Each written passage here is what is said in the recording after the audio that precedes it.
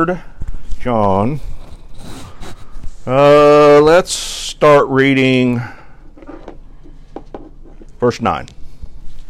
Verse 9. I wrote unto the church, of course John writing, I wrote unto the church, but Diotrephes, who loveth to have the preeminence among them, receiveth us not. Remember, we talked about this pretty heavily last week. Well, there's Diotrephes. He even rejected John and his followers to stay with him. Rejected his support to John, of all people. Wherefore, if I come, I will remember his deeds which he doeth, prating about against us with malicious words, and not content therewith, neither doth he himself receive the brethren, and forbiddeth them that would, and casteth them out of the church. Pretty strict rebuke of Diotrephes. He's saying, I'm going to remember this. I'm going to remember this, and I'm going to remember how he treated us and treated others that were missionaries that needed his assistance as a Christian brethren. We can argue whether he was really a Christian or not if he's not loving his brethren the way he should.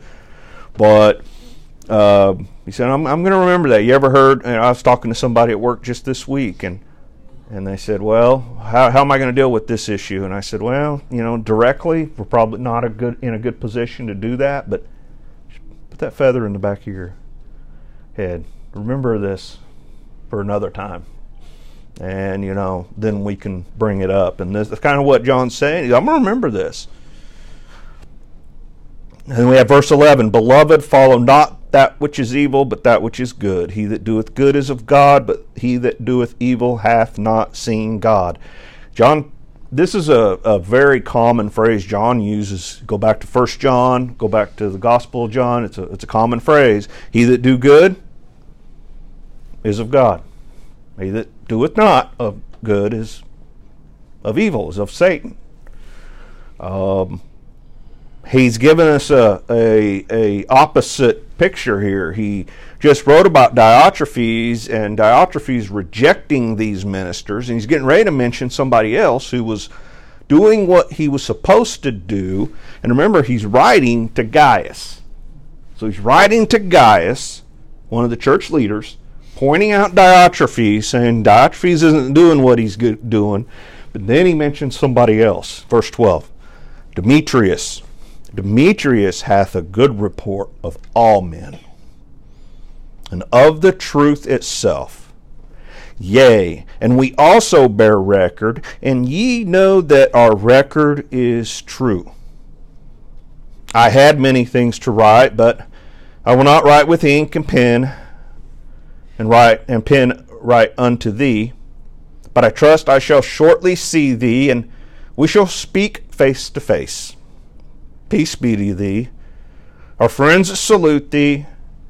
Greet thy friends by name. So we have verse 11, which he gives us this comparison, contrast, good and evil, right?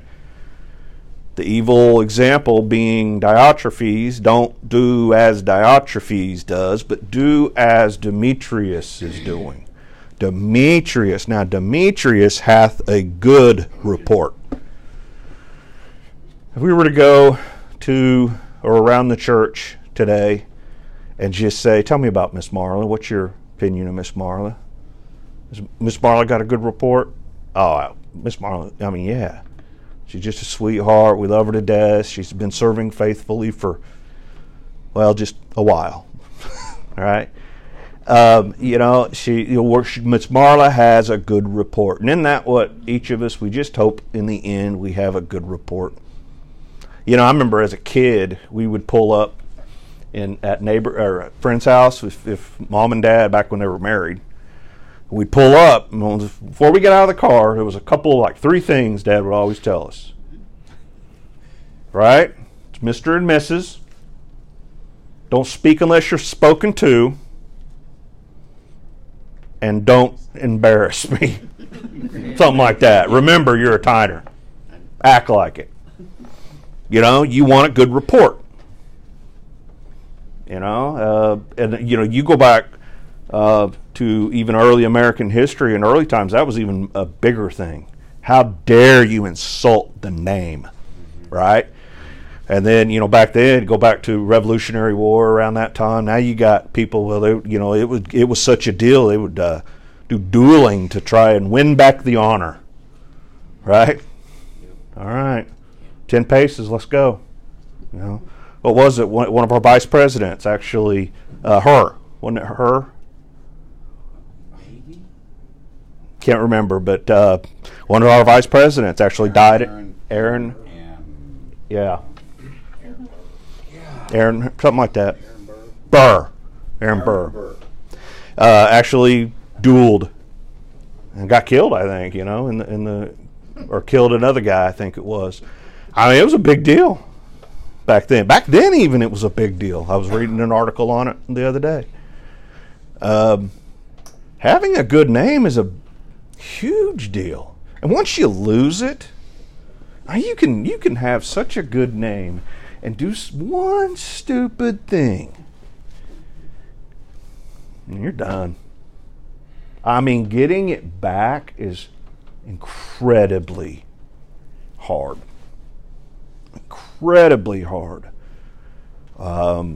It's important. It's important to have a good name. And for Demetrius, John is saying right here, Demetrius hath good report of all men. You got John the Elder here, an apostle, the last living apostle. 95 AD, maybe around that time. And he says, through inspiration, Demetrius hath good report of all men. Can you imagine when Demetrius saw this letter? Have you ever got a letter that just said something to kind of pump you up? And you might have to think back a few years, because we don't write letters anymore. I know. I remember I was having a tough time at the PD one time. And I didn't really go into it a lot around here, but it was a tough time.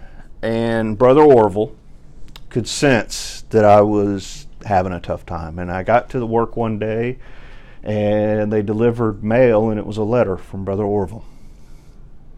This was probably 7, 8 years ago, maybe. Not a long time. And this was like a 3-page letter. Handwritten, not typed on the computer. He took the time to think about, it was obvious something was going on, and I want to be a blessing, so I'm going to take the time, I'm going to pen this letter and mail it. He actually had stamps at the house. Have you ever, we try to mail a letter now, and we're like, where are the stamps? We got no stamps, And then he mailed it, and I got it, and I sat there and read it, and it was a powerful. I still have it sitting in my office now. Those are the things it meant a lot. Meant a lot. I remember early in my policing career, nothing church related, but I was out doing seatbelt enforcement one day. My whole job. I loved writing tickets. I don't know why. I just did. And they told me one day, they said, all you're going to do is seatbelt enforcement. This was early, right after they changed to compulsory seatbelt. So not everybody was doing it then. This was probably 18 years ago. And I went around, and that day, in about 6-7 hours, wrote 62 tickets, which is a record that still stands. Probably, honestly. But one of them I got called in. Over the end of the day, I got a phone call. It was the chief. He said, hey, can you come by my office? Now, back then, I was just a patrolman, and when the chief says come to your office, what's that feeling you get, Ken? Oops. What did I do? What did I do? What did I do? What have I done? What did I do? So the chief at the time, Clayton Johnson, who now is the U.S. Marshal for the Eastern District, he called me in, and he sat down. He goes, hands me the carbon off that ticket. He goes, that look familiar? Yeah, I wrote it. Do you recall who that was?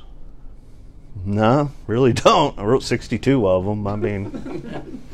really don't remember. He goes, that's my wife. Well, she didn't have her seatbelt on. And I'm standing there, and I look toward the deputy chief. I said, is my face red? It feels like my face is red right now. He goes, you wrote my wife a seatbelt ticket. And I went, well, I guess you should have buckled up. I mean, what are you going to say at this point? Yeah. Just fall on it, right? Was that wrong? It's Or on was it. she? He goes, no. He goes, I appreciate it. You did your job. And he goes, I'm going to go right now and take care of it. It's $25. I mean, right? So he went to the court window and paid the $25. I wanted to say, why isn't she paying it? But I figured I was going to leave it alone. And it's about a week later, I'm at home, and I get a little card in the mail. And it was from the chief, and he said, again, I just want to thank you for doing your job. And I still have that card, almost 20 years ago. I mean, there's things you get, and I bet if we went around, you guys probably got some stuff like that. I got letters from my wife and I when we wrote to each other when I was in the Air Force, when we were kind of courting. Still got that stuff in a shoebox. When my mom passed, I found letters that she had written to my dad when they were, way back when. Letters are a big deal. So for Gaius to get this letter from John and then take the time to kind of say, you got a person in your church there, Demetrius, and he's doing a good job. People speak highly of him. Well, that makes Gaius feel good, doesn't it? All right, well, we got somebody in the church that's got a good report. We're doing something good here, right? People are following. And then it makes Demetrius feel good too. Demetrius hath good report of all men and of the truth itself. He's doing what he's doing not for gain for him, like Diotrephes was. Remember? Diotrephes wanted to be the one lifted up. Demetrius just doing what he's supposed to do because the truth says this is what you need to do. This is how you need to treat people. He's just doing what needs to be done. I've had this comment with folks when we evaluate as an HR and doing evaluations for years. The scale 1 through 5? 3, you're doing what you need to be doing. 2, you're not. 1, you're really not. 4, you're doing pretty good. 5, you're excelling, right? 3, you're doing what you need to be doing. And if you score people a 3, what do they say? Why am I just getting a 3?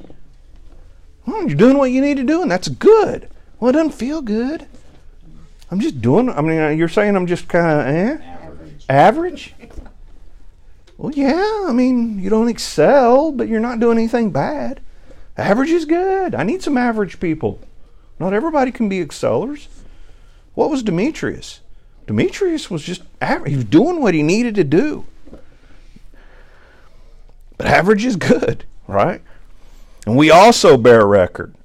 And ye know that our record is true, John finishes up, saying Demetrius is doing good. People report to him. And I have no doubt to believe that it's true. And we've even witnessed some of it. Demetrius is doing good. He's lifting up these ministers that need help. He's not leaving them out with no place to stay. Remember, if a minister or traveling missionary comes in and Diotrephes says, no, I'm not willing to help you, where do they go? Where are they going to go? Many times they were left without some place to go and in danger because of that. So you got Demetrius saying, no, come on in. I'll help you. I'm not going to leave a fellow brother outside when I got a roof over my head that I can help out, or hungry when I got a full refrigerator. I don't think they had that, but we're going to help. He's going to help. And then I kind of like these last 2 verses. Doesn't seem to be a lot there, but I kind of like them. I had many things to write, but I will not with ink and pen write unto thee. That's very similar. You look back to 2 John, very similar ending. I had much to write, having many things to write unto you. I would not write with pen and ink, but I trust to come unto you and speak face to face, that our joy may be full. Very similar ending And I like that about John. He says, you know what? As much of a blessing or as a help as I can be trying to write this little short letter, I want to talk face to face with you. There's more that we need to say face to face to each other. Remember, talking to Gaius. And I like that. Sometimes people just, how many problems could be solved if we're just willing to speak to each other plainly, face to face? Be lovingly honest. Not just honest, because you can be a little brutal, right? But lovingly, with a good spirit. Face to face, say, you know what? This is something that's been on my heart. Not an email, right? Not a letter. Because even as good as a letter is, it's the same problem like an email. You read into it feelings. Because we're not very literate, especially nowadays, letter writing. We don't know how to invoke emotion in a letter the way people used to could. So there's nothing better than to say, you know what, we just need to talk. We just need to talk. And he says, but I trust I shall shortly see thee. I like that part. He kind of lays out this problem with the church, right? This whole short letter of 3 John, he's saying, okay, you guys got some guys, you got an issue here with Diotrephes. You guys aren't helping those that need help. But don't feel too. There's a good example here in Demetrius. So there's a bright spot, but we need to talk. So begin working on that for me, okay? And then he says, "But I trust I shall shortly see thee." Now, when you look at the wording here, the wording is just like he's saying, you know what? Expect me anytime. And the wording is such that really there's this feeling of, you know what, set a place at the table for me. I could be there as shortly as tonight. Expect me anytime. So you got Gaius here. What would you think? The elder John wrote you this. Remember, John had ministered at this church early on. They knew who John was. They knew his ministry. He walked with Jesus during his 3 years ministry. Jesus turned over responsibility to his mother to John. John was respected. I mean, he was he was respected, and he should have been respected. And he wrote a letter to you, and he said, you know what, you got some stuff we need to talk about. You're not doing what you need to be doing, at least in the example of this one gentleman I heard about. There's some good things, but work on it, and I'll see you any moment. So Gaius is thinking, oh, I better get working on this, because when he shows up, I'd like for him to see that we've addressed it already. As a leader, that's what I want to be thinking about. If my boss said, here's the issues, and I'll see you anytime, I'm thinking, man, I want to fix this before he gets here. So I can say, you know what, I took your letter. Thank you so much. It was a blessing to me, and we've already addressed it, and here's what we did. So John has set this expectation. I'm going to be there any moment. John takes the time. And when you look at verse 13, it says, I had many things to write, but I will not with ink and pen write unto thee. Now, when I was doing the study on this, it was interesting to me. They actually, one of the books I read went into what it took for John to actually pen this letter. You know, we think, all right, well, he got him a piece of paper and he found him a pen and he just started writing. The pen alone. I mean, it was fountainish. It was a reed that he would have had to find from somewhere. A hollow reed. See, I already got ink on my hand. And he would have had to make the ink, likely. Find some charcoal, some water, some different substances, mix it up to the right consistency, pour it in this reed, cap the reed with maybe some wax of some type or some type of substance to keep the ink from pouring out, right? Start whittling a little nib on the reed and then slice it just a little bit to allow the ink to flow, and then now he can put ink to paper. But you got to make the paper, right? He's got to get the paper. I mean, it was a task. So John consciously is thinking, I need to, remember, through the inspiration of the Holy Spirit in this case, I need to pen this note. I need to pen this postcard, as I heard one pastor put it. I need to pen this short note to Gaius. So he would have had to put all this stuff together, and likely, I'm doubting the pen worked real well.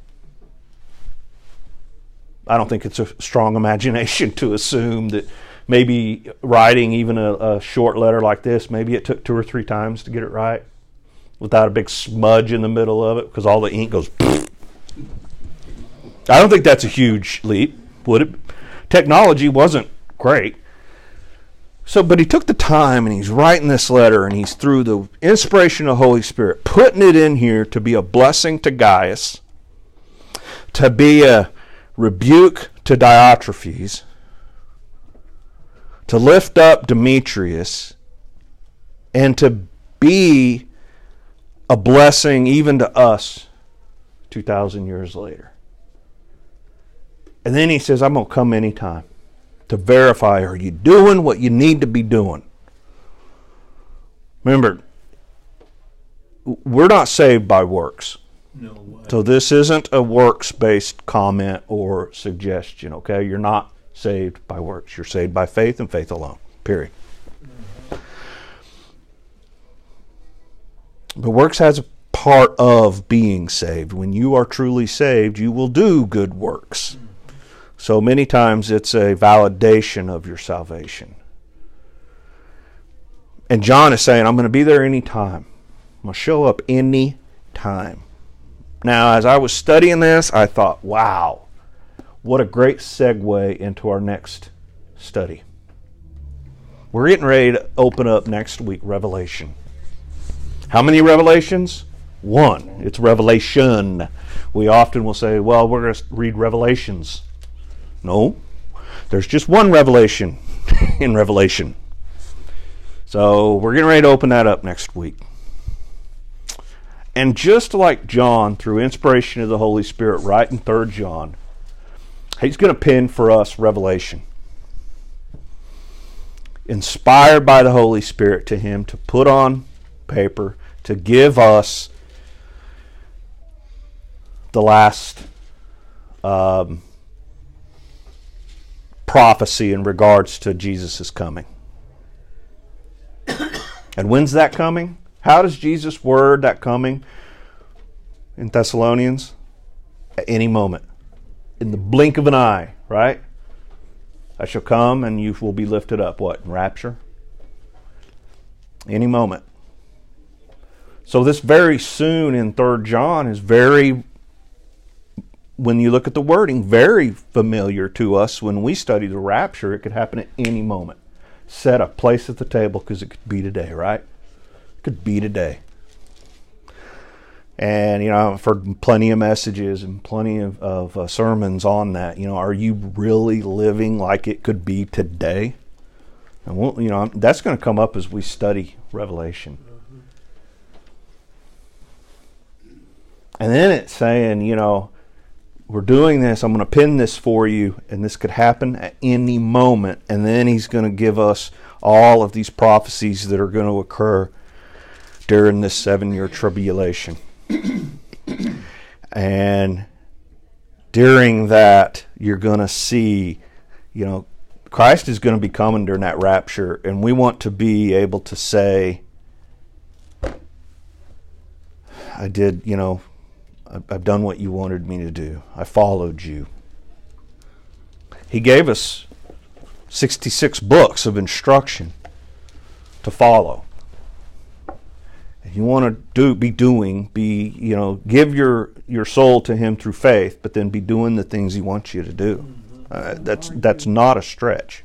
Are you where you want to be when Christ comes, or are you going to be Caught doing something you shouldn't? Yeah. Or someplace you shouldn't. Yeah.